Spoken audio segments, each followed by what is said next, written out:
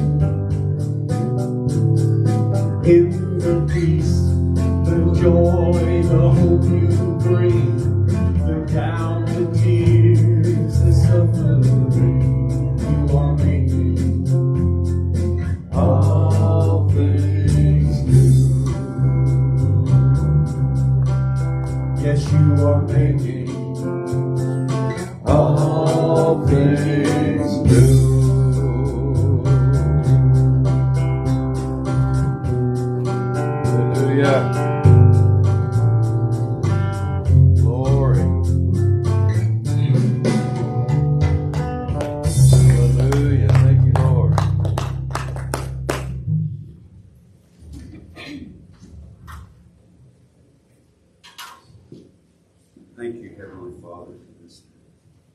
Thank you for the privilege.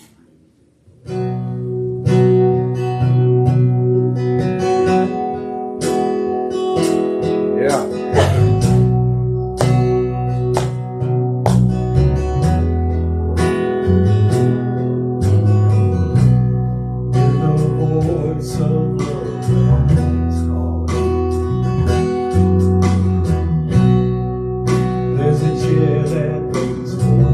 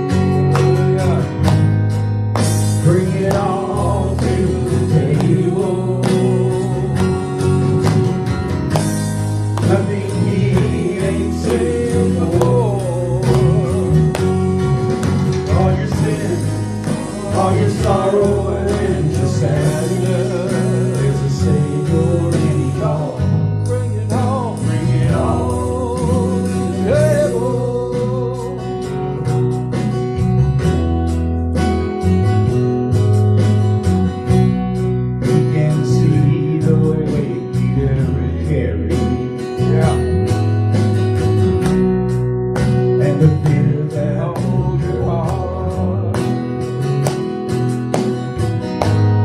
Through the cross you've been forgiven.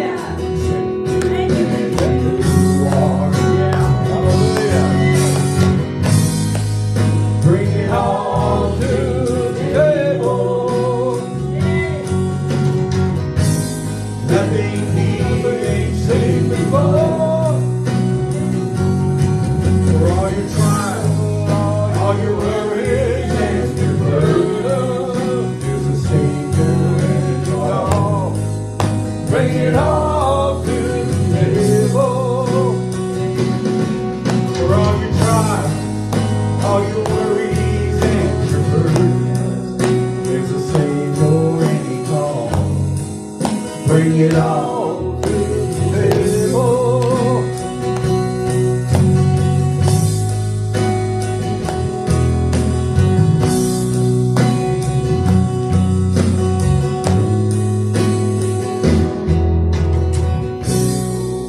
Hallelujah. Lord.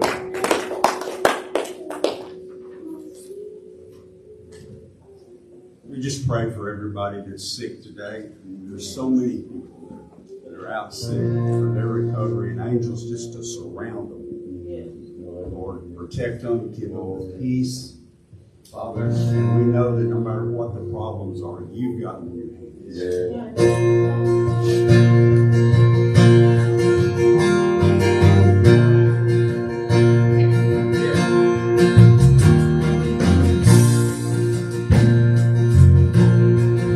I search the world, but it couldn't will me. Right. Man's empty praise, treasures of faith were never heard enough. I came along and you put me back together. Now every desire is now satisfied here in your love. Oh, there's nothing better than you, Lord. There's nothing better than you, Lord. There's nothing. Nothing is better than you. I'm not afraid, not afraid to show you my weakness, my failures and flaws. Lord, you've seen them all. Still call me friend. Hallelujah. 'Cause the God of the mountain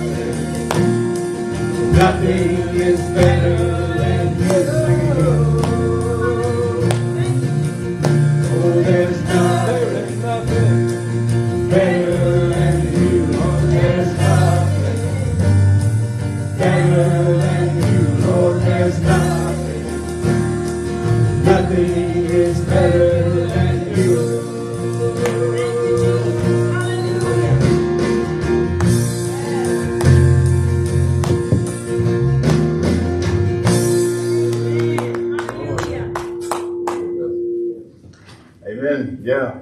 Man, Hallelujah. awesome. Glory. I'm just, that's the gospel right there. There's nothing better than the Lord, man. It is a good day to be in the house of God. I'm telling you. When you're in the presence of God, what else do you need? I mean, you lack for nothing, right? I mean, That's right. Hallelujah. that's awesome. Y'all look a lot different from up here looking out there. Yeah. Y'all look great, by the way. We had a great time last night at the men's and women's meeting. Or we had a great time at the men's meeting. I hope the women had a good time also. I really enjoy those men's meetings. We always connect really well, and it's always a great time to fellowship. And there's always a good word, and it's always very uplifting to me. Mostly because I guess I'm younger, and I look up to most people, and it's just we always have a good time. So I encourage y'all to come out. If you haven't been, come out. It's a great time. I'm going to read Psalm 84. I'm going to get to it.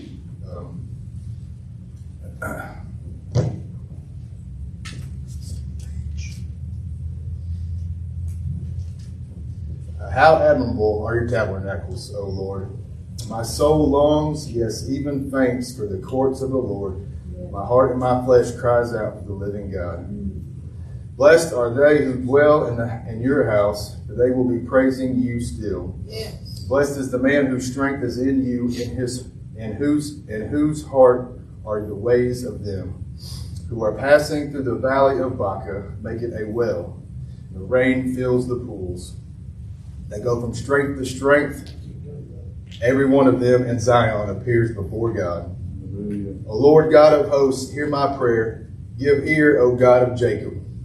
Behold our God, our shield, and look upon the face of your anointed.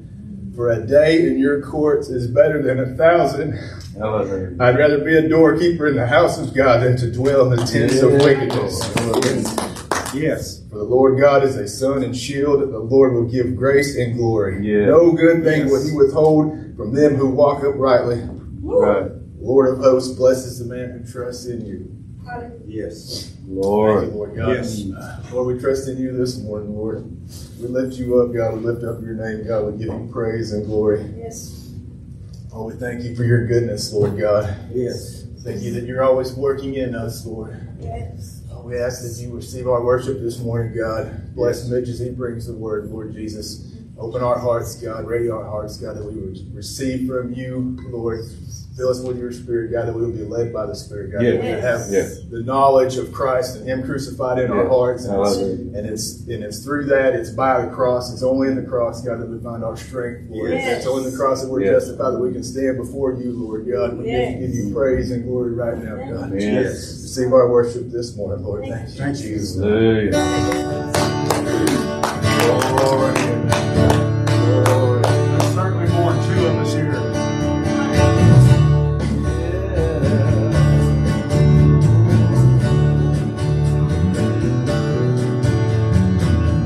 Holy Spirit, flow like water through this place. Higher, come up, follow by your grace. Sing it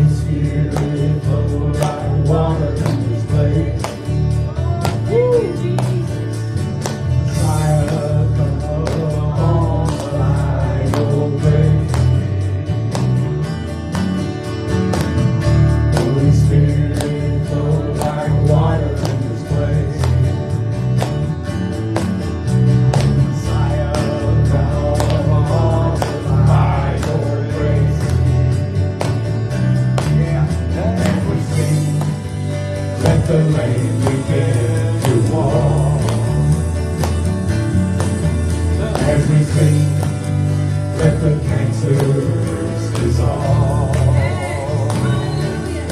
And as we sing, let those demons go away. Oh Lord, we come in Jesus' mighty name. Hallelujah. 'Cause we believe. Yes, we believe. We believe this morning. Hallelujah. We believe. Thank you, Jesus. We believe in Thank you. Hallelujah.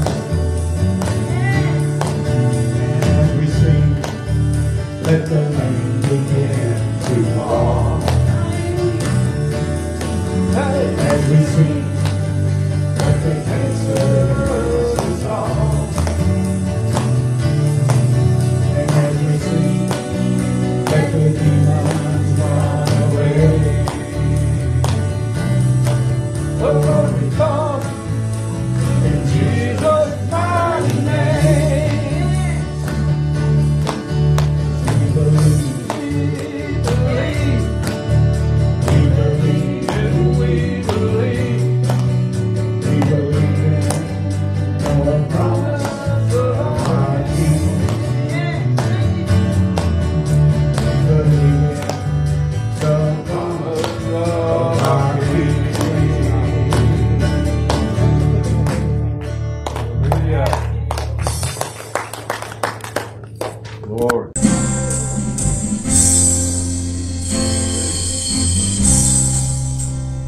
Leave behind your regrets and mistakes. Come today, there's no reason to wait. Jesus is calling. Bring your sorrows and trade them for joy. From the ashes, a new life is born. Jesus is calling.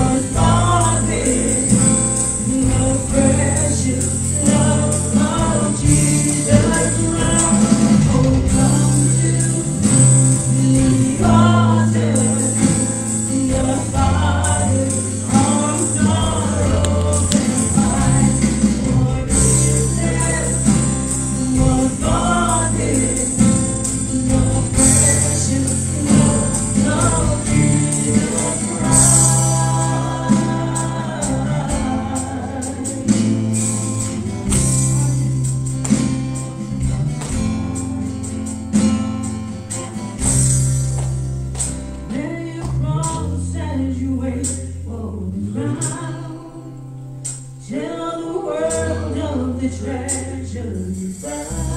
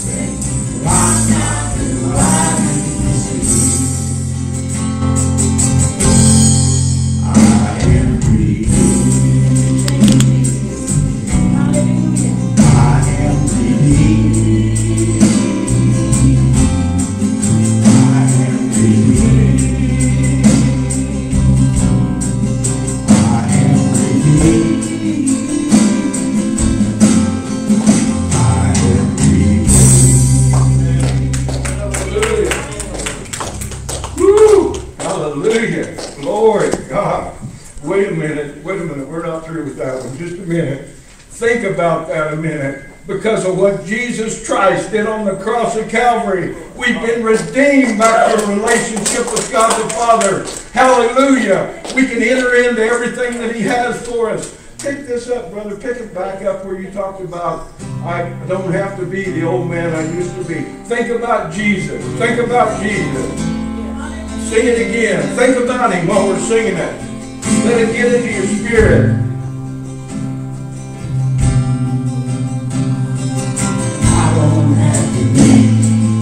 Old man inside of me, his days long dead and gone. I got a new name, new life. I'm not saying I hope that will carry me home. I don't have to be the old man inside of me, his days long dead and gone. I got a new name.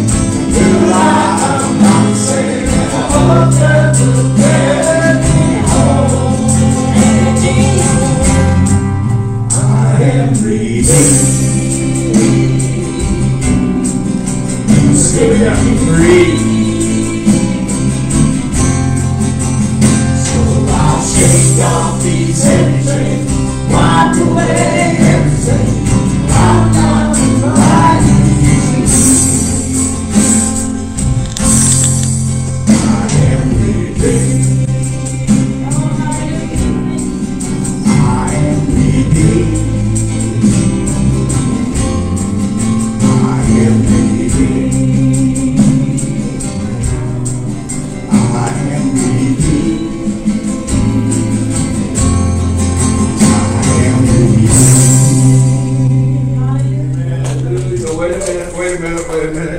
Think about that just a little bit. We got to do that one more time.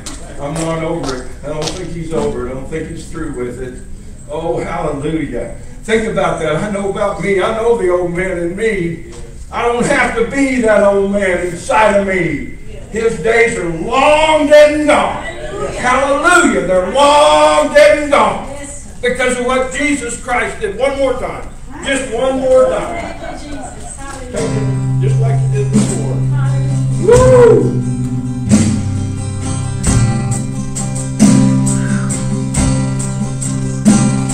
And I don't have to be that old man inside of me.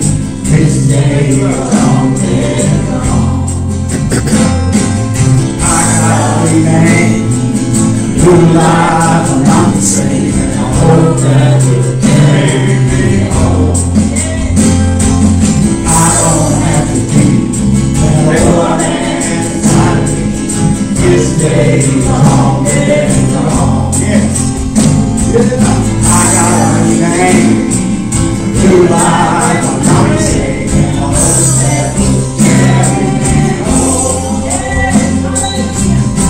Why? That's why. Hallelujah! Woo! We've been redeemed from the blood of the Lamb. Woo!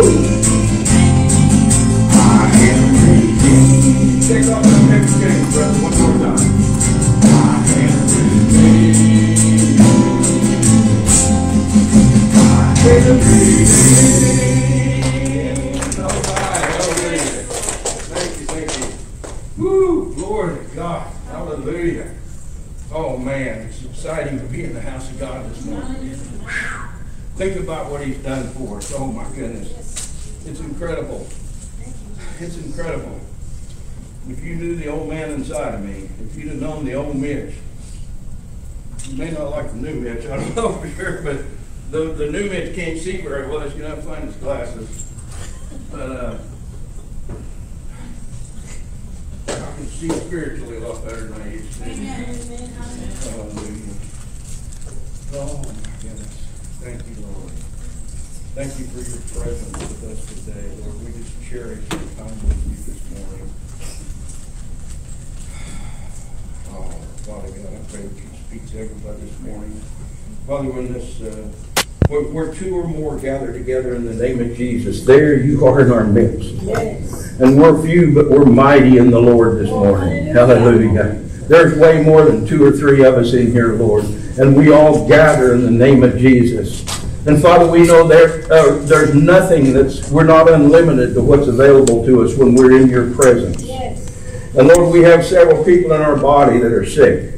And we want to lift them up to you, Lord, with the COVID and various things. Eddie and Sherry Reed, Brian and Carol and Rue, the Pulliam family, Billy Bynum, and others, Lord. And others are just being careful, being cautious, trying to use wisdom for their particular situation, and they're not here today. And I hope they're listening today. I hope they were in on that worship time. I hope that the Holy Spirit, that they could sense and feel the Holy Spirit right in their very home as we worship you this morning, God. Oh, hallelujah. And we lift these people up to you for healing this morning. Father, we believe you are the healer. You are the great physician. And Father, we lift them up. We know the prayer of faith shall save the sick. And we pray that prayer of faith right now in the name of Jesus. We pray that they would be healed, everyone, Lord.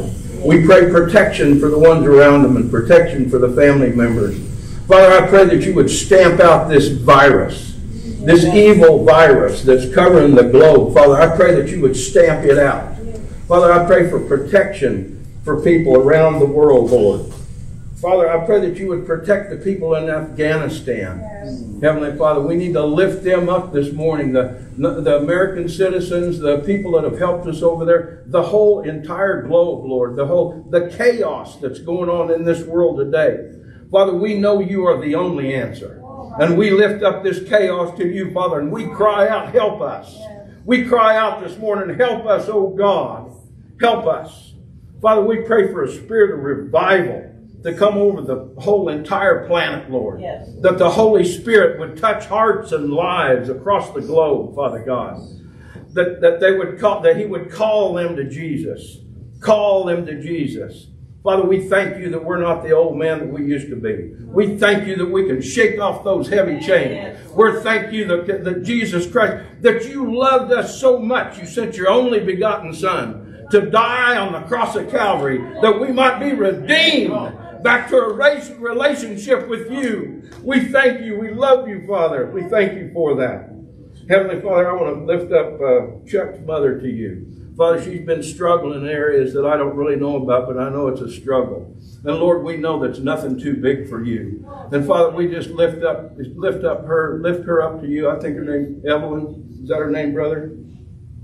Anyway, we lift her up to you in the name of Jesus. And Father, we just pray that you would touch her spirit, soul, body, mind, wherever it is. Lord, you know right where the problems are. We don't have to know. We pray that you would touch her at the point of her needs this morning, Lord. And empower and, Lord, and strengthen the family members that are taking care of her, Father God. We give you praise and we give you glory, Lord. And as far as this virus goes, Lord, we all have to make our own decisions whether we take the vaccine or not. We all make our own decisions where we stay home or whether we go out. And Lord, let us have the spirit that we could make up our own mind, make our own decisions, and respect the decisions of others. Yes. Father, I pray that the enemy would not be able to use these things to drive a wedge between us, to divide the church. Yes. To divide the church. Because a house divided will soon fall. And the enemy would love to use these various things that are so rampant in our society right now to divide the church. And so we come against Satan in the name of Jesus, and we command you get your hands off the church. Yes. And Lord, as some choose to walk in wisdom, Lord, and stay away, we respect that. Everybody's situation is different, Father. We respect that. And Father, but we pray against a spirit of fear at the same time. We know that you did not give us a spirit of fear, but of love and of power and of a sound mind, Father God. And in certain situations, that sound mind part might lead a person to the wisdom to stay home. We don't know their situation. Let us all respect the decisions of others, Father God. Hallelujah. We give you praise and glory. We give you praise and glory. Lord, I thank you for your presence this morning. Let's just be still before the Lord this morning. Father, I just ask you as we're still here for a minute or two, Lord, that we would get out of the way and let you speak to each and every heart this morning personally, Lord. And you may have a personal word, I believe, because ask and you shall receive, right? And I'm asking right now that you would speak a personal word to every person in here today. And Lord, if you give a word that's supposed to be shared with the congregation, Lord, I pray that you would give boldness to that person to come forth and share that word. Share your word, to be a vessel for you, Father God. To be a vessel for you. I come against that spirit of intimidation right now in the name of Jesus. We have to be careful of worrying too much about what other people might think if we come forward. Yet we know that the Lord's given us a word. But we're afraid other people, well, don't worry about the other people. Just think about what the Lord wants you to do. So, Lord, we just want to be still before you for a moment and hear your voice. In Jesus' name.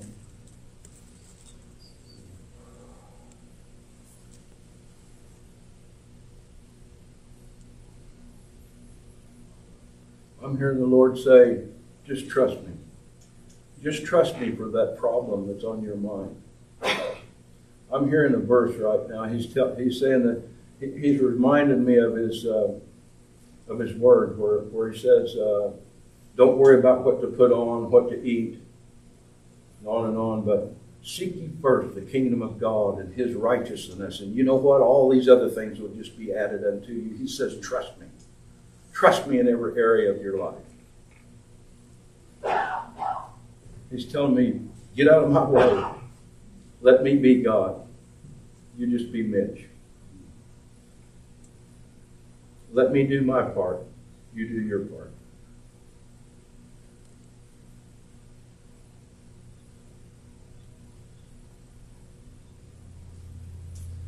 Well, Father, I thank you. I have full confidence that you've spoken to people this morning because that's what we asked for.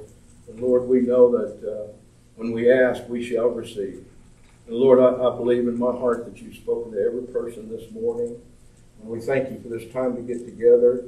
And Lord, we just thank you for the wonderful worship this morning. We give you all the praise and the glory.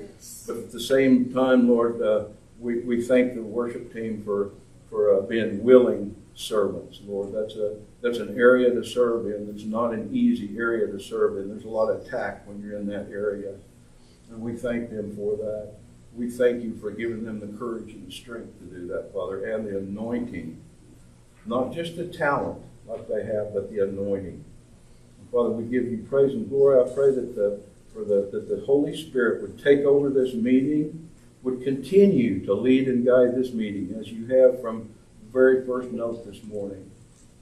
In Jesus' name.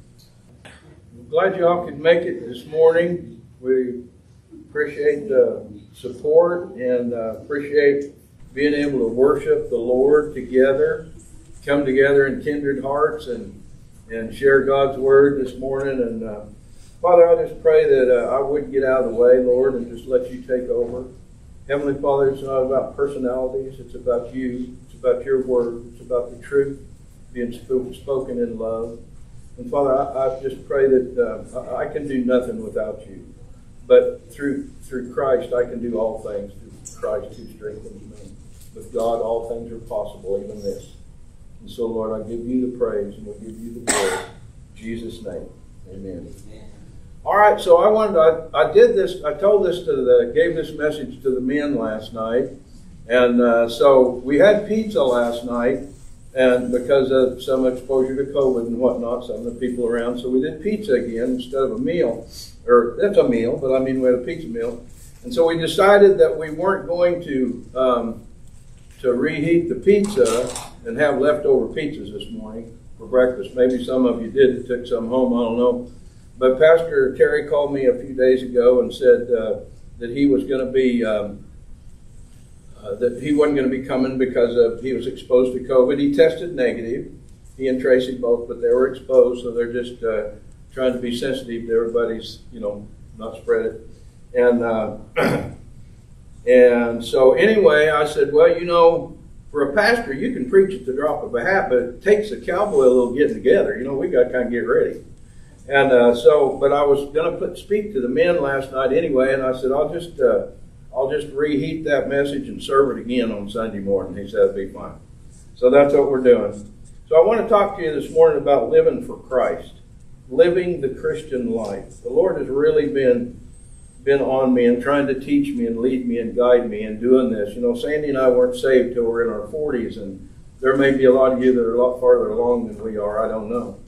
But I know I can want to share what the Lord's been showing me and teaching me. And, you know, outwardly our walks look a lot different. But there are a lot of underlying similarities. You know, we all go to the mountaintop sometimes, you know, and we're seeing victory in our lives, and we're seeing ourselves changed by the power of the Holy Spirit, and we're excited about the things of God. And then we've all also been in the valley, right, where we're discouraged and frustrated sometimes, and usually with ourselves. If we're serious about the Lord, if we're serious about living for Christ, which we should be, then a lot of times we're discouraged with ourselves for failing the Lord. And for me, and I'm sure everybody here has experienced it, sometimes it's the same area, time after time after time. And that should bother us as believers. That should bother us. And the Holy Spirit will convict us of that. But He gives us, here's the good news, that if we seek, we will find. He promises.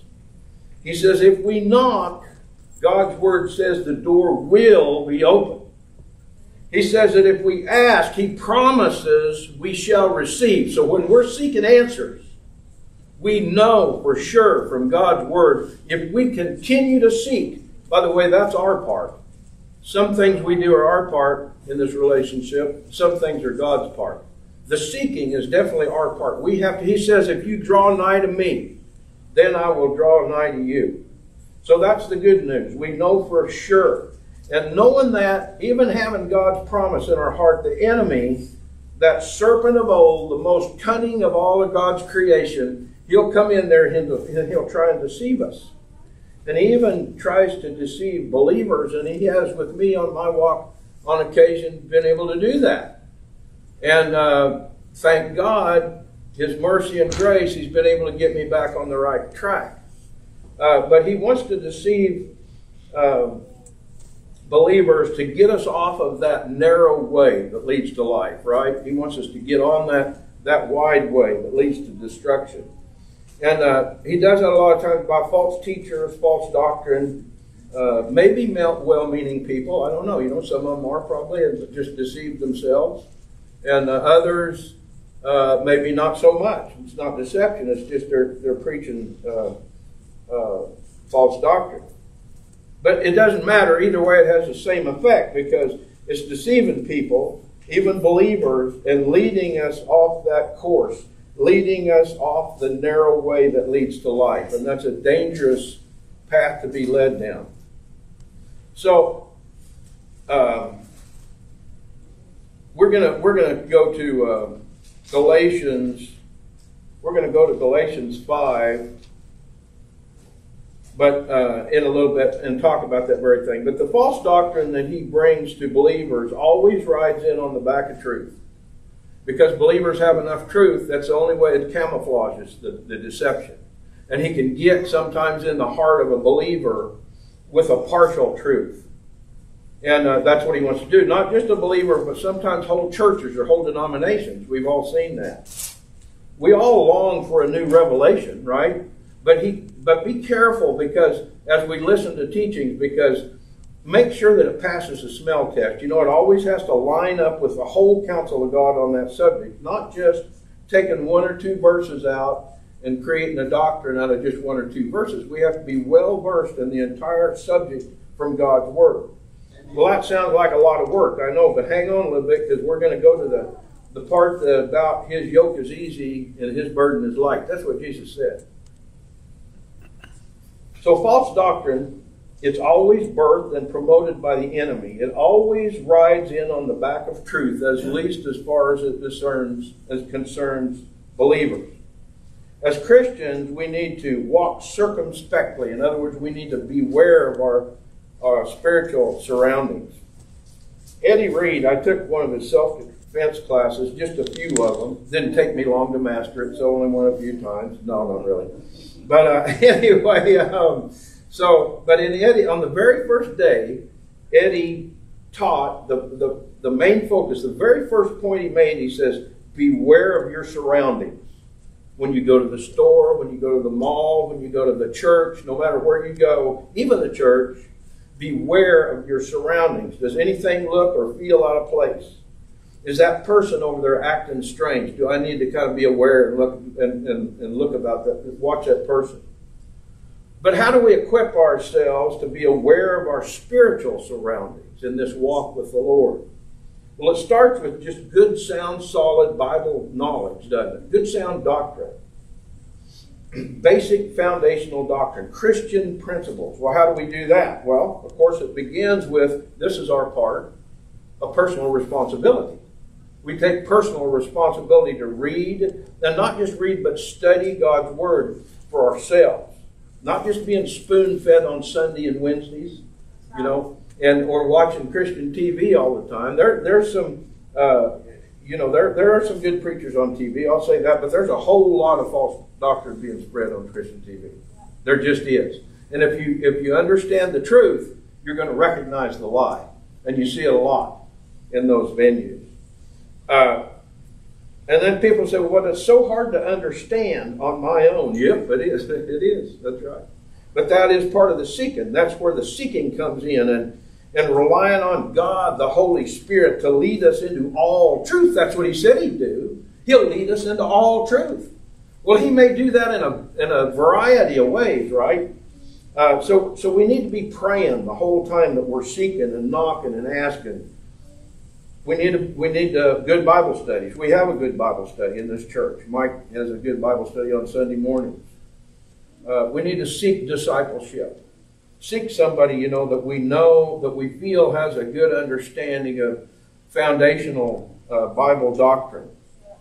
I love reading good commentary.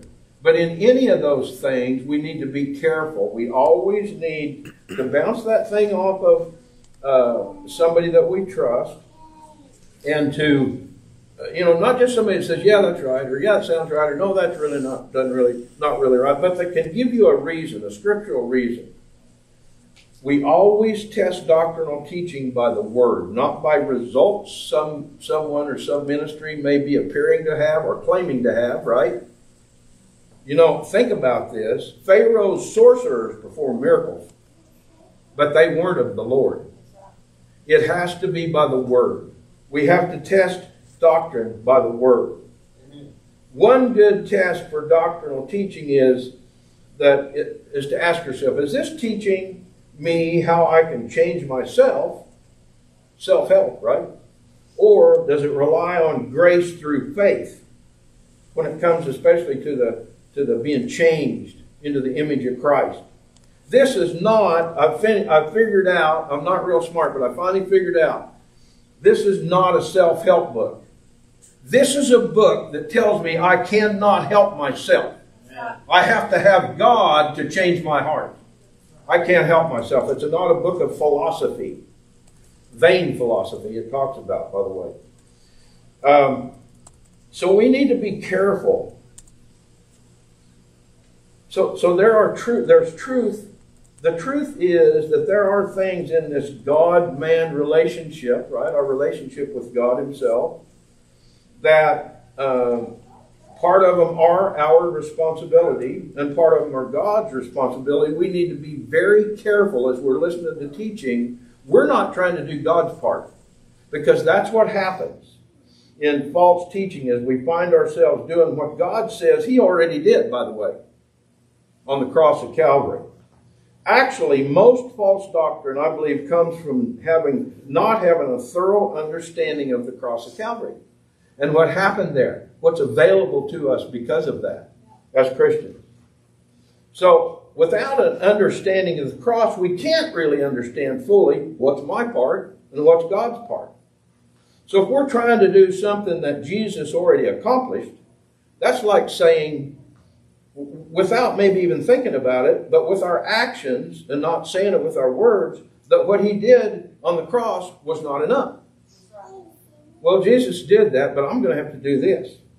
So we're going to go to Galatians 5, but first let's kind of set it up a little bit by talking about why Paul wrote the letter to the Galatians and what the book is really about.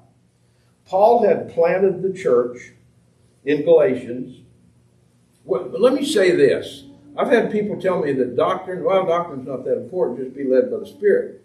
Be careful with that. If you don't think doctrine is important, read the 14 epistles of Paul, the letters he wrote to the churches.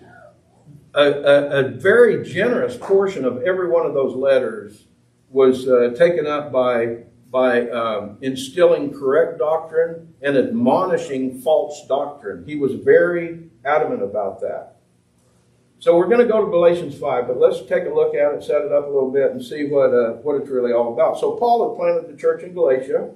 He got wind that false teachers had infiltrated the church, and they were confusing the people.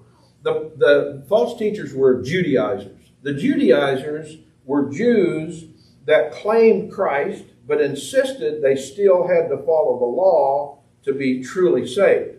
They're talking about the law of Moses. Did they completely? Now, let me say something right here. I'm going to say it several times this morning, and Eddie knows why. Now, we're not, this is a little private, we're having fun with it. But he made a very good point to me last night. He said, you need to be sure and stress this point. When I say that, what did I just say? Does anybody remember? Okay, so insisted they still had to follow the law to be truly saved. Understand this. The ceremonial part of the laws, the animal sacrifices, the keeping the feast days, that has nothing to do with us anymore. But the moral law, God's moral standards have not changed. He still believes in the Ten Commandments. We still need to learn how to live up to the Ten Commandments, right? Now there's grace. We understand that. And we're going to get into that further, but I want to make that very plain that I'm not saying that when that we don't have to think about the part of the law of Moses. It's the ceremonial part that we're completely done away with. Did they completely and totally deny the sacrificial offering of Christ on Calvary? No. In fact, they believed, or at least they claimed to believe. Just because somebody says something, watch what they do. We know that, right? So with their actions and with their teaching, what they did, they said that they believed that Jesus was the Messiah and the Savior of the world and that he died on Calvary. But when we look at their actions and their teaching, they belittled the substitutionary work of Christ on Calvary by adding circumcision or other Mosaic principles, right? Maybe following the feast days or whatever. So they belittled the substitutionary work of Christ, claiming they had to be done, that those things had to be done in the Galatians' lives, or they would tell us in our lives, for a person to be saved, to be truly saved. So by adding these things to the finished work of the cross, they in effect said, whether they realized it or not, they in effect said that what Christ did on the cross was not enough. They're trying to mix grace with law. That doesn't work. We have to choose. I wonder sometimes, do we do that? I've done that sometimes. I've fallen into that. It's an easy trap to fall into. Do we claim Christ but then insist on adding to the cross? We can look at, there are actually churches that do that. We can look at various churches. We look at even, well, some of them are obvious, they're maybe not even more called in this category, but they would claim to be Christianity, Jehovah's Witnesses, and their doctrine is just way different than Bible doctrine. Mormons are the same way. They're way different than Christianity, Bible doctrine. But there are some churches that just have a little tweak. They'll add water baptism and they insist you must be water baptized to be saved. Well, if that's true, then Jesus wasn't telling the truth about the thief on the cross, was he? He said, today, verily, I say unto you, today you shall be in paradise with me. They didn't pull the thief on the cross down and dunk him in the water and then put him back up there. Water baptism is not necessary to be saved. We should follow Christ in water baptism, yes. But is it necessary to be saved? No. Some churches insist that you have to worship on a certain day to be saved. Well, it's okay to worship on that day, but where you get into trouble is when you say if you don't worship on that day, you're not saved. So some Pentecostal churches, really, to tell you the truth, insist that you must speak in tongues in order to be saved. So we need to walk circumspectly. We must know and understand basic Christian principles and doctrine. So in Paul's letter to the Galatians, he reminded them and us that it's by grace alone, entirely apart from human works, self-effort, that we are set free from the curse of the law. That's what he said, not me. And brought into a right relationship with God. We're redeemed, we're forgiven, so that we can be brought into a right relationship with God. So the other part that he brought up, listen to this carefully, is that the liberty that we are called to is not liberty that leads to license to sin. It's not. That's not the point. And so many times you hear that preached. Be careful of that. Be careful of that. Shall we continue? Here's what Paul said. Shall we continue in sin that grace might abound? God forbid, he said. So, we're not saved in our sin. We're saved from our sin or out of our sin. The sin nature, he says, sin shall no longer have dominion over you. He's talking about the sin nature. Shall no longer have dominion over you. So we're called to a liberty. I found this someplace and I wrote it down. I did a lot of studying on this because I want to be very careful. So we are called to a liberty that leads to a mature responsibility and holiness before God through the power of the Holy Spirit. And I added, not through self-effort. Pastor Terry preached last week on grace and self-effort, right? Works is self-effort. Grace is the power of the Holy Spirit. So it isn't so much the what we do that we're freed from. Okay? In other words, here we go again, brother. Here we go again. In other words, the moral and ethical part of the Mosaic law still applies. I'm talking about the Ten Commandments. Why? Well, because God's standard of righteousness hasn't changed. He said, I am God and I change not. Jesus Christ, the same yesterday, today, and forever. His standard, we're the ones that need to change, not God. His standards of righteousness have never changed. So it isn't so much the what to do that we're freed from. But we are freed from the ceremonial part of the Mosaic law, right? We don't have to have animal sacrifices or keep the feast days. And by the way, my wife has a dear friend that got into the, I think it's called the Mosaic movement or something like that. And they're Messianic Jews or something. But they claim that you have to keep the feast days. I'm telling you, they're in error. They're in trouble. Because they're trying to mix grace with faith. So Jesus he freed us from the penalty of sin. He paid that penalty for us. Don't misunderstand. By the blood of the Lamb, right? We're forgiven. He paid that penalty for us. The other thing that he did that has to play into all this deal is that he freed us from the power of the sin nature to reign in our lives. I'm not talking about walking and living in sinless perfection. I don't think we can do that, honestly. But I'm telling you, we can get a lot. I can get a lot closer than I am. I won't speak for you, but I can get a lot closer than I am. But what this is talking about is that the sin nature shall have no dominion over you. That's what Scripture says, not me. Sin nature shall have. Now, the sin nature is still alive in us. We know that from Romans 7 and 15. I think it is. And Paul said, basically, the things I want to do, I don't. And the things I don't want to do, those are the things that I do. But then he went on to say, and he said, it's not I that does them, but the sin that lives in me. It's the sin nature. When you see the word "the" in front of the word sin, that means it's talking about the sin nature. So anyway, the sin nature should not. We are no longer slaves to the sin nature. Somebody ought to shout hallelujah. Hey, that's good news. Somebody ought to give God some glory. I'm telling you, that's good news. That's good news. Hallelujah. So the how to do, the what to do has changed. The what to do hasn't changed, but the how to do, the what to do has changed. Which is directly tied to the why do we do it. It'll make sense here in a minute, I promise you. So the Judaizers were concerned that here was their concern, that if the law of Moses was removed, there wouldn't be any restraint against the sinful heart of man, right? They didn't understand the power of the Holy Spirit. They didn't understand a man that is yielded to the power and the leading and guiding of the Holy Spirit. That's the difference. They were used to an outward restraint. God's not interested in an outward restraint where we follow, we do this and that begrudgingly because we have to. No, He wants us to do it because we love Him. He wants to do it from our heart. So, anyway, they didn't understand that. So you can understand where they were coming from. They were truly fearful that people were going to go astray. You can see all around the world where there is no restraint.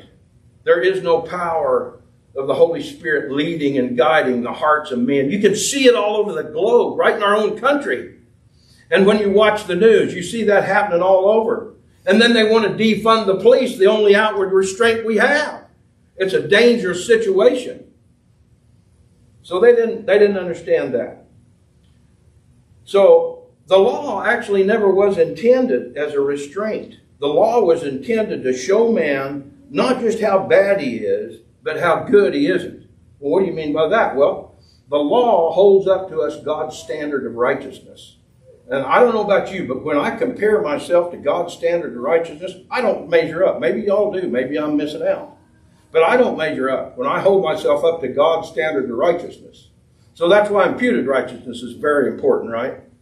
But and so it's for all to see. When we compare ourselves to His standards of righteousness, we don't measure up. I love this analogy because it perfectly explains what we're talking about. The law is like looking in a mirror. We can see our physical flaws when we look in the mirror, the same way as we can see our spiritual flaws when we look in the law. But the mirror has no power to change those flaws.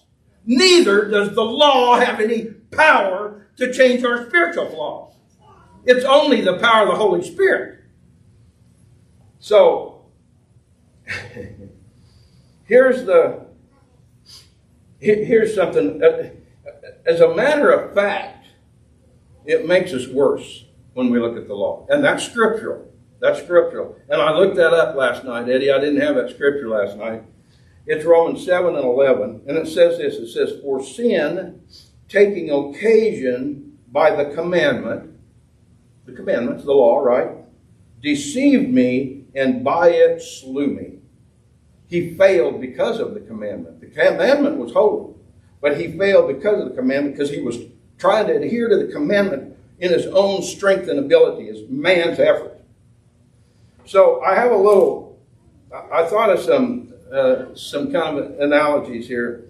Think about it and be honest with yourself. Just in your person, if you're not being led by the Spirit right at the moment, and you see that sign that says wet paint, don't touch. Oh, I don't know about you, but part of me wants to touch that son of a gun and see if it's still wet, right? If they're telling me the truth or not. Or don't step on the grass. Well, maybe everybody looking, don't step on the grass. Come on.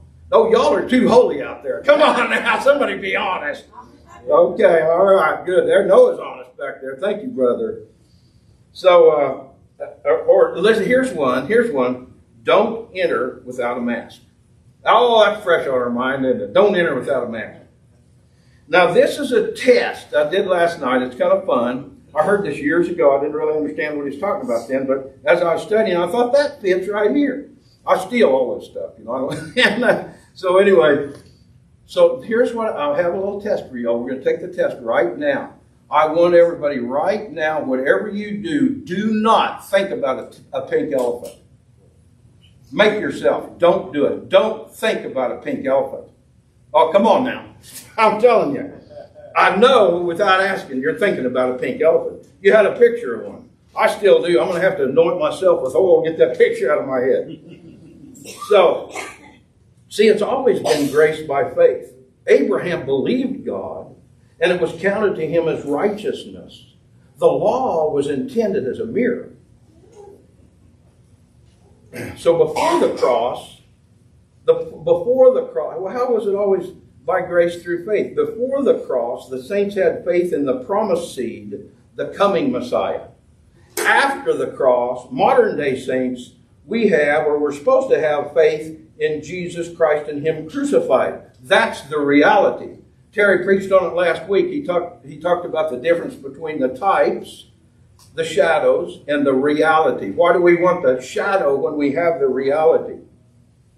So that's why Paul said this. Think about the cross. Keep your eyes on the cross. He said, I have determined to know nothing. He said this to the Corinthians. I have determined to know nothing among you, brothers, save Christ and Him crucified. I know nothing among you but Christ and Him crucified. And he also told them this. He said, the preaching of the cross is to those who are perishing but foolishness. But to us who are saved, it is the very power of God. It's the dunamis, miraculous power of God. The miracle-working power of God. The cross of Calvary, the power flows from the cross. Why is that? Because until the cross, the Holy Spirit could not come in the heart and life of men and remain to lead and guide and empower when we yield to Him. That's exactly why. It was all self-effort before the cross. Now God does it. Okay, so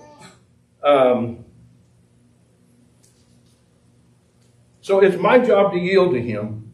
Here we go back into what's my job and what's His job. It's my job to yield to Him. That's not such an easy job always, is it? It's His job to change me as I yield to Him. Oh, it's a blank page. I scared myself up. So Galatians 5, we're going to start in verse 1. He said, stand fast, therefore, in the liberty wherewith Christ has made us free, and be not entangled again with the yoke of bondage. We need to understand that the bondage that Paul is speaking of in this particular passage is the bondage to sin itself. The bondage to the law itself, the law of Moses. Not bondage to a particular sin that a person is enslaved to, but they are tied together. Why? Because until we are free from the bondage of law, we're still just looking in the mirror. If we're still in the law, we're still just looking in the mirror. There's no power in the mirror. And we're saying, I'm working on it. Oh man, am I guilty of that? Well, I know it, brother, but I'm working on it. I'm working on it. You know, that's the problem. I'm the one working on it. I can't change it. I need to yield to the ministry of the Holy Spirit and start believing for it. Quit working on it and start believing for it. That's what I need. That's my part, is to yield and start believing for it. So the Greek scholar and commentarian, his name he's passed away, was Kenneth Wuest. And he says, the Galatian Christians, instead of depending on the indwelling Spirit to produce in their lives the beauty of the Lord Jesus, now we're depending upon self-effort, an attempt to obey the law of Moses. Accordingly, Paul's practical teaching emphasizes the ministry of the Holy Spirit, and the Galatians were exhorted to put themselves again under His control. We need to be under His control. So God's part in that verse, Christ has made us free. It's a done deal. Our part in that verse, stand fast, therefore, in the liberty wherewith Christ has made us free. I don't have to be the old man inside of me. Why? Why? Because I'm redeemed. I've been redeemed. It's all about Him. It's all about Him. We trust in Him. We yield to Him. Having done all to stand therefore. Hallelujah. Stand in the promises of God. Well, brother, it's not working for me. I got to do something. Yes, you do. You got to stand therefore. Quit getting in the way. Quit trying to do it in your own effort. Stand therefore on the promise. Trust the Lord. Trust the Lord. It may take a while. Ask Abraham. It might take a while. He says, be not entangled again with the yoke of bondage. This is pretty interesting. Don't return to the law, is what he's telling them, depending on self-effort. And this is interesting. In Paul's day, the Jews talked about, they had a saying, and they were proud of it. They talked about taking the yoke of the law upon oneself. So maybe Paul was thinking about that when he wrote the passage. I don't know. So they thought of it as a good thing, though. They thought of it as a good thing. But Paul calls it a yoke of bondage, a yoke of slavery. Yoke of bondage, same thing. Look, you're in slavery to that law. You're a slave to the law. But listen to this, and we do this sometimes. We have to be careful about this because they were depending on themselves to adhere to the law, which is impossible, by the way. But they liked it. They thought it was a good thing because they said, look what I'm doing. Look here. Now, I may not be getting victory, but God must be proud of me and all the effort I'm putting in here. He's got to be proud of me, doesn't he? You know what that is? That's pride of life. That's self-pride. That leads to what? Self-righteousness. It sounds good. It smells good. But it'll fall out to failure instead of victory.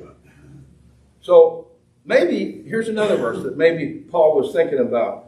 Jesus talked about believers taking his yoke upon us, depending on the ministry of the Holy Spirit to produce godliness in us.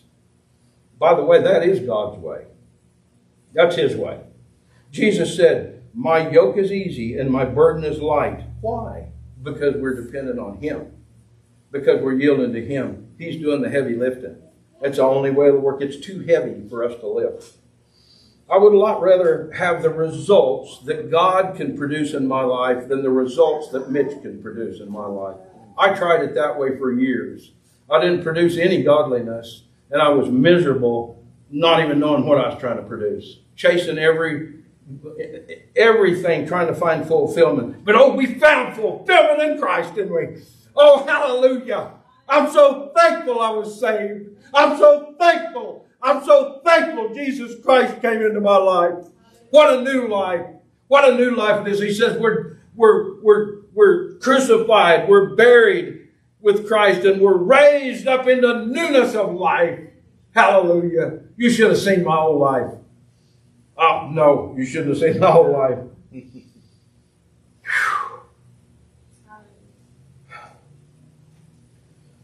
Behold, I, Paul, say unto you, this is verse 2, we're going to get there. Behold, I, Paul, say unto you, that if you be circumcised, listen to this, Christ shall profit you nothing.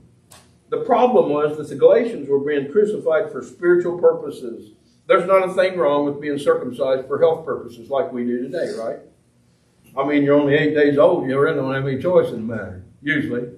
So there's nothing wrong. That's not what he's talking about. He's not interested in the outward. He's interested in the inward.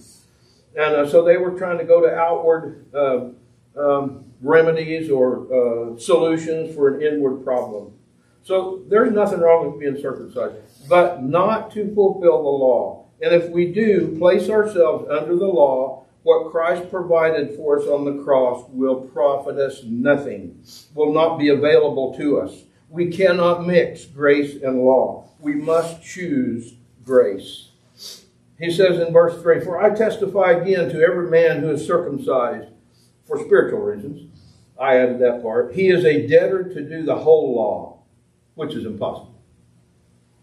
Then, in verse 4, Christ has become of no effect unto you. Whosoever of you are justified by the law, in other words, seek to be justified by the law, it's impossible. You are fallen from grace. Boy, that's scary. So he keeps telling us that if we're seeking to do things with under law, it doesn't matter if it's a law of Moses or a law that I make up for myself. Well, God's going to really appreciate this, right? He's going to be really proud of me and bless me because I'm doing this. That's law.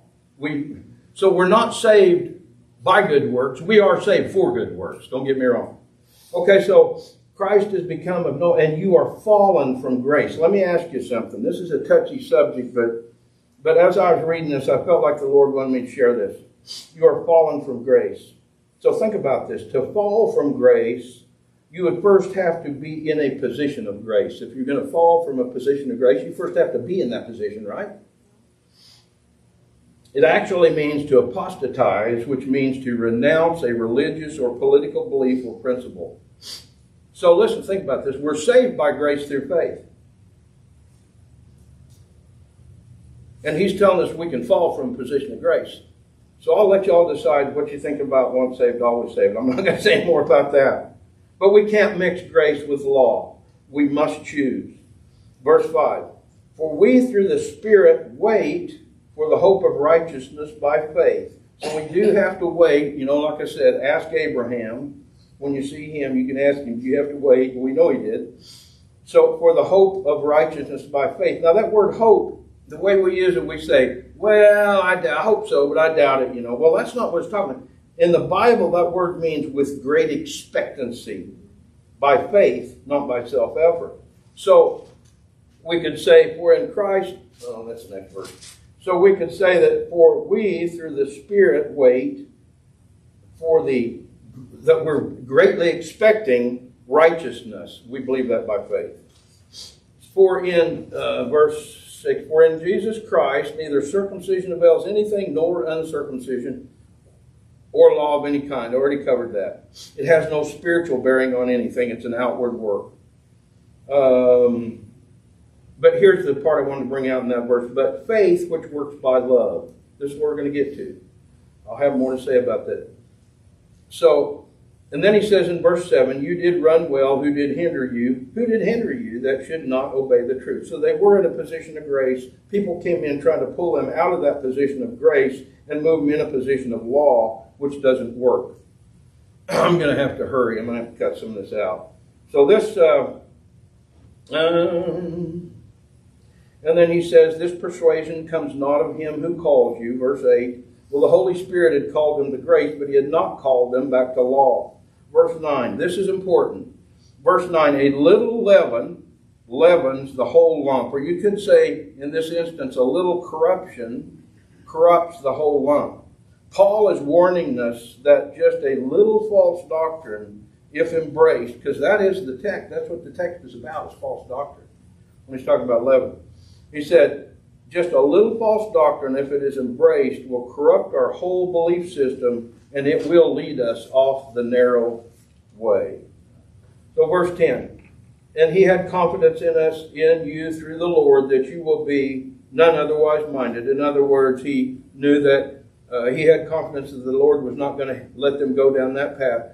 But listen to this. But he who troubles you shall bear his judgment, whosoever he be. He's talking about the Judaizers, the false teachers. They're the ones that were troubling them. He says, he shall bear his judgment, whosoever he be. So, the false teachers will come under God's judgment.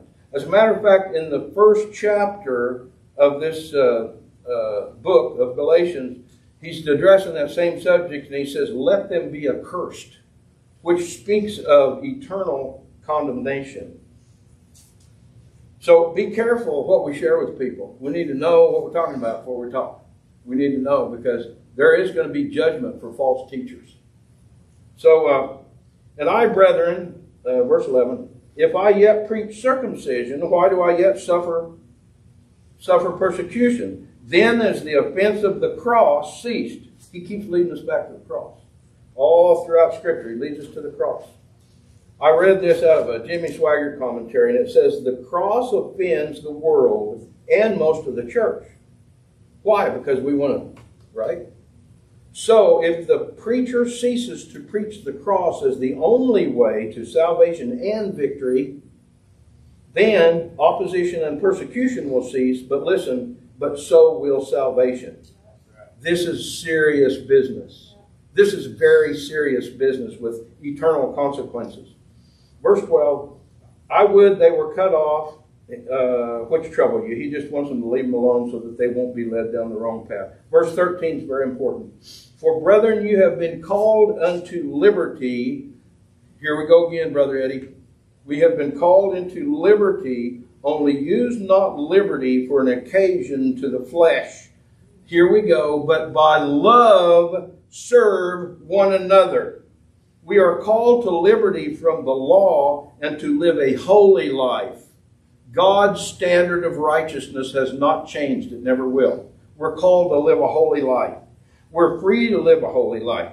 We're free from the law, and we're free to live a holy life before the Lord. He made it possible for us. Because we're cut off from because we're dead to the sin nature. That's why. So now we are able to, it is possible to live upright before the Lord. And all we have to do to maintain that is keep our faith in Jesus Christ and what he did on the cross. So Paul is very concerned how we use our liberty from the law. That we use not liberty as an occasion to the flesh, an occasion to sin. Okay? Now, here's what I want to bring out. It's only by love, he's talking about agape love, that we can serve one another. And we'll come back to that in just a minute. Verse 14, for all the law is fulfilled in one word, even this, you shall love your neighbor as yourself. He keeps coming back to love. It's interesting that throughout the whole book, this whole epistle, whole letter, that Paul argued against law, and then at the very end, he seems to argue in defense. He was in defense of grace, and now he comes back to law and speaks favorably of it. But here's the reason. When Christians serve each other through love, the law is fulfilled. Paul is saying that we're freed from the law of Moses, and we enter into the law of love. Law is the most powerful motivator and sustainer there is in existence. Love. Think about it. God so loved the world, that's what motivated him to send his only begotten Son to die on the cross of Calvary for us. Love. Love is a most powerful motivator. And it's powerful and it'll cause you to... So anyway, verse 15. But if you bite and devour one another, take heed that you be not consumed one of another. So this is what happens under law. Because what? Because love is absent. There's no love in law. You're just following these rules. Oh, I hate to, man, but I got to. I hate having to do this, but I don't want to go to hell. Well, I got news for you. That's not going to keep you out of hell, following the law. So it's deception of the enemy is what it is. So that's what happens if we're under law. And it can also happen, by the way, among unyielded Christians. We need to yield to the Holy Spirit. We've all seen that. We've all seen that. So I want to talk just a minute about agape love, and then I'm going to wrap up. By the way, true faith is expressed in love, in agape love. Agape love isn't just human love. It's divine love. I did a lot of research on this, so I wrote some things down. It is a love that is produced in the heart of a believer whose heart is yielded to the Holy Spirit. If we love God as we should, we will love other believers also. That was one man's statement. I thought that was pretty powerful. Where love is the motive for service, laws, rules, and regulations are not needed. Think about it. If we lived in a society where everyone was a yielded believer, we wouldn't need the police, would we? We would not need them. I look forward to that day. Someday that day's coming. Sometimes when I'm having a really bad day, I do. The Bible says that Jesus endured the cross for the joy that was set before him. Do you ever think about that day that's coming? That day we know for certain is coming, where the lion lays down with the lamb and the children will play on the hole of the asp. That's a snake. I don't necessarily want to do that, but I mean, maybe I will then. I don't know. But that's how, because there won't be any sin. There will not be any sin in that day. But, so I look forward to that. It helps us today when we know what we have coming in the future. When we were kids, we wouldn't have taken that long trek with our parents across the country. We'd say about every 10 miles, are we there yet? Are we about there? We're just about to get there, right? But we stayed in that car. Why? Because we knew we were going to see our cousins when we got there, right? We know what's ahead of us.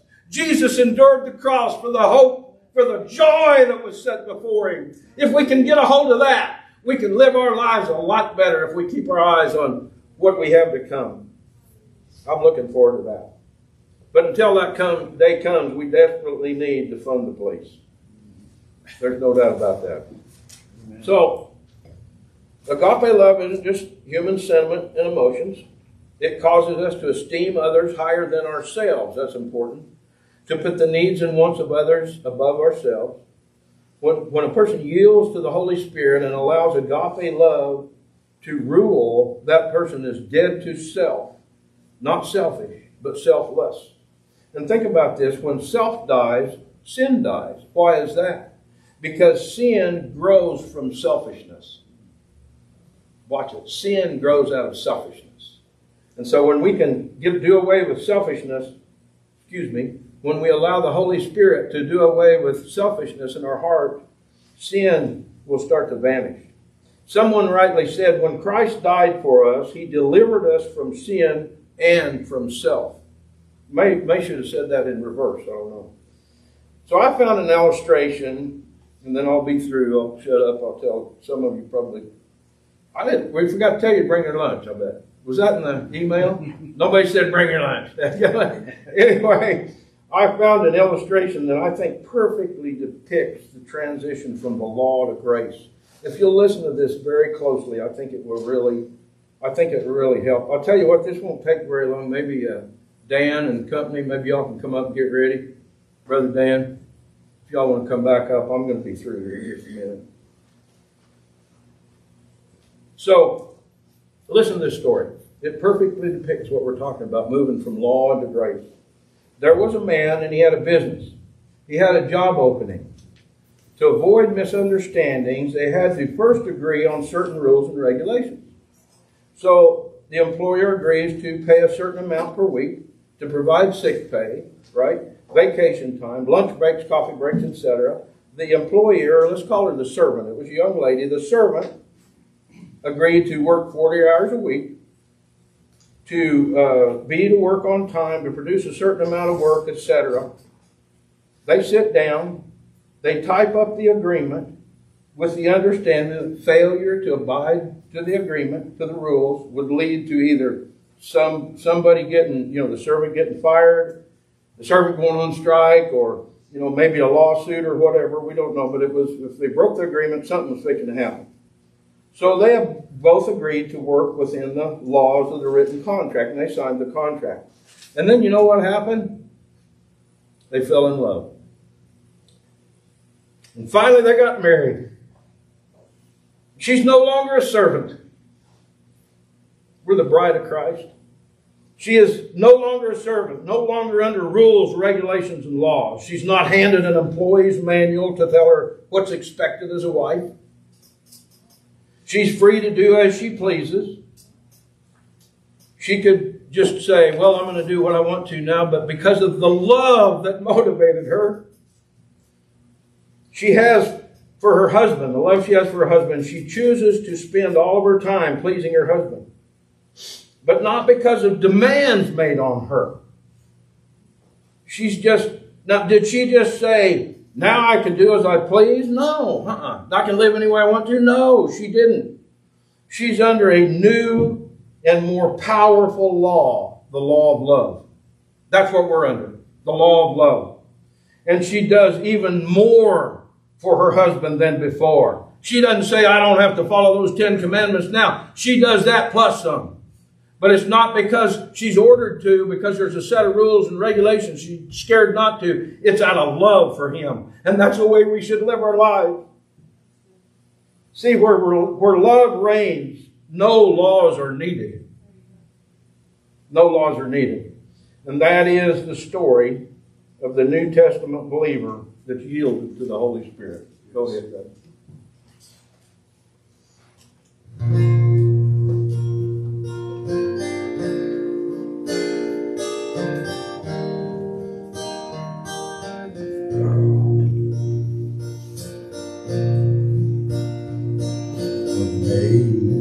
Amazing grace, how sweet the sound that saved the wretch like me. I once was lost, but now I'm found. I was blind, but now, Lord, I'm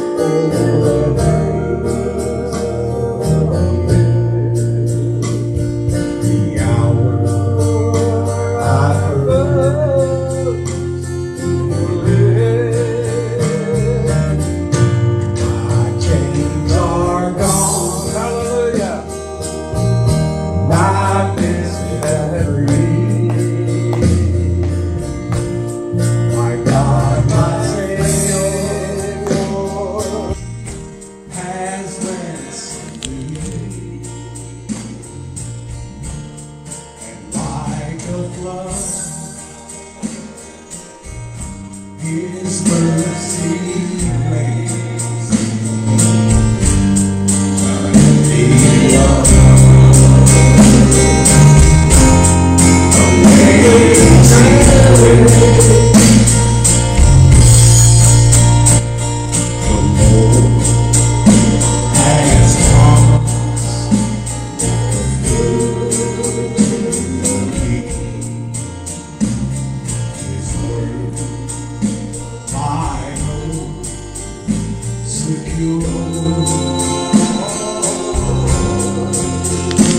He will my shield and fortune be as long as life endures. My chains are gone, my peace is free. My God, my Savior, has ransomed me, and like a flood, His mercy reigns.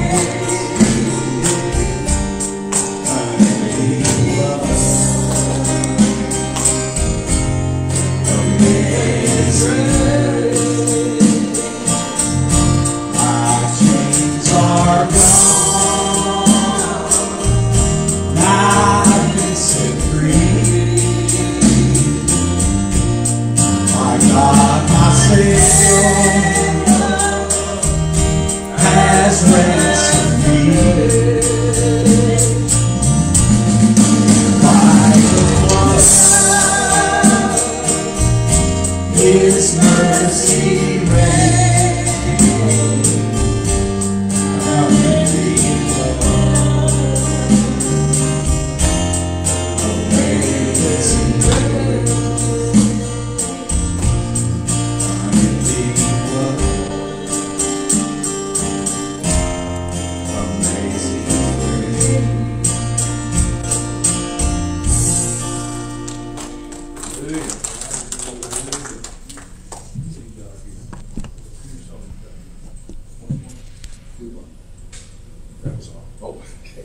No, sit tight. Sit tight right there again. So,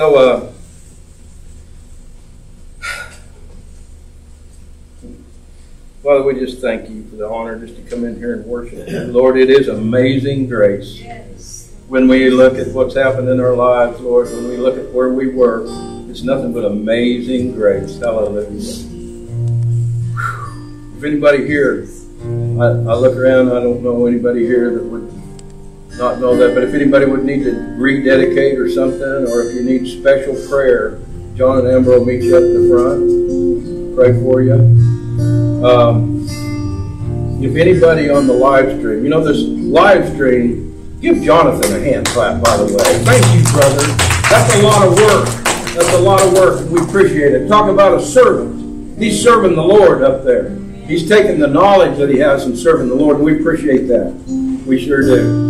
And so, if anybody on this live stream, this has changed the whole ministry here, because there may be somebody come across this thing, shoot, I don't know, 6 months from now, 2 years from now, I don't know, and they don't know the Lord. And so if you're out there and you know that, we as a congregation want to lead you. The Bible says in Romans 3:23, it says that all have sinned and fallen short of the glory of God. So we're all in the same boat. We're born into sin. And Romans 6:23 says the wages of that sin is death, which speaks of eternal separation from God, which is not a good place to be. You may be out there experiencing that right now, and you're saying, what's going wrong in my life?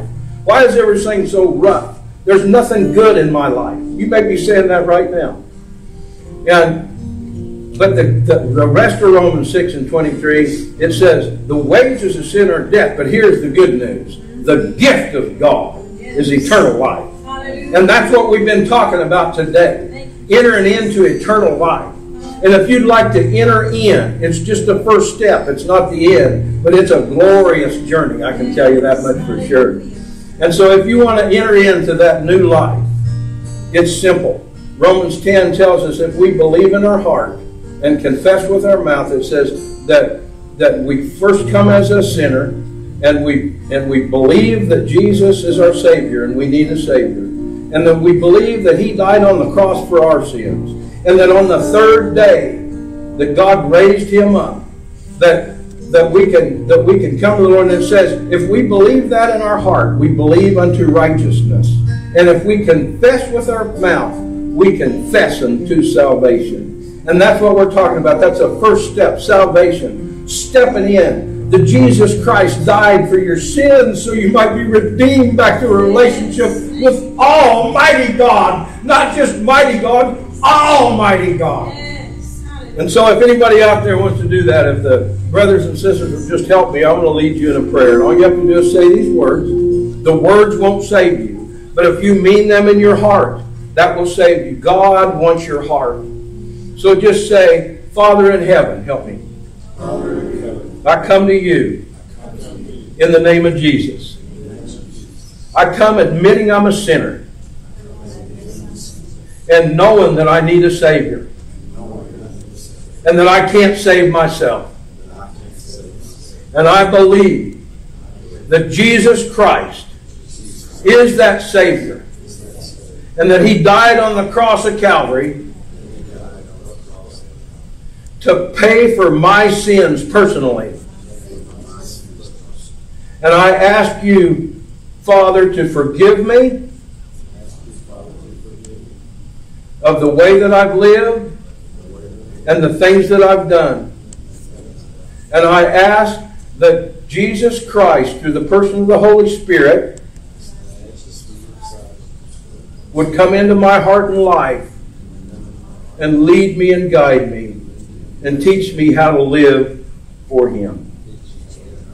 In Jesus' name. And if you said that, the Bible says that you are saved, you are washed, you are cleansed, you've been made white as snow. Though my sins may be as scarlet, I'm made white as snow. What can make me white as snow? Nothing but the blood of Jesus. And so if you did that, if you said that prayer and you believed it in your heart, you've entered in. It's a new life is coming. And go tell somebody. That won't make you any more saved, but it will strengthen your walk with the Lord. So if anybody needs, we're going to play that one more time. Dan, let's do Amazing Grace one more time. And if anybody needs special prayer or needs to recommit or anything, come to the altar. John and Amber will pray for you. Praise the Lord.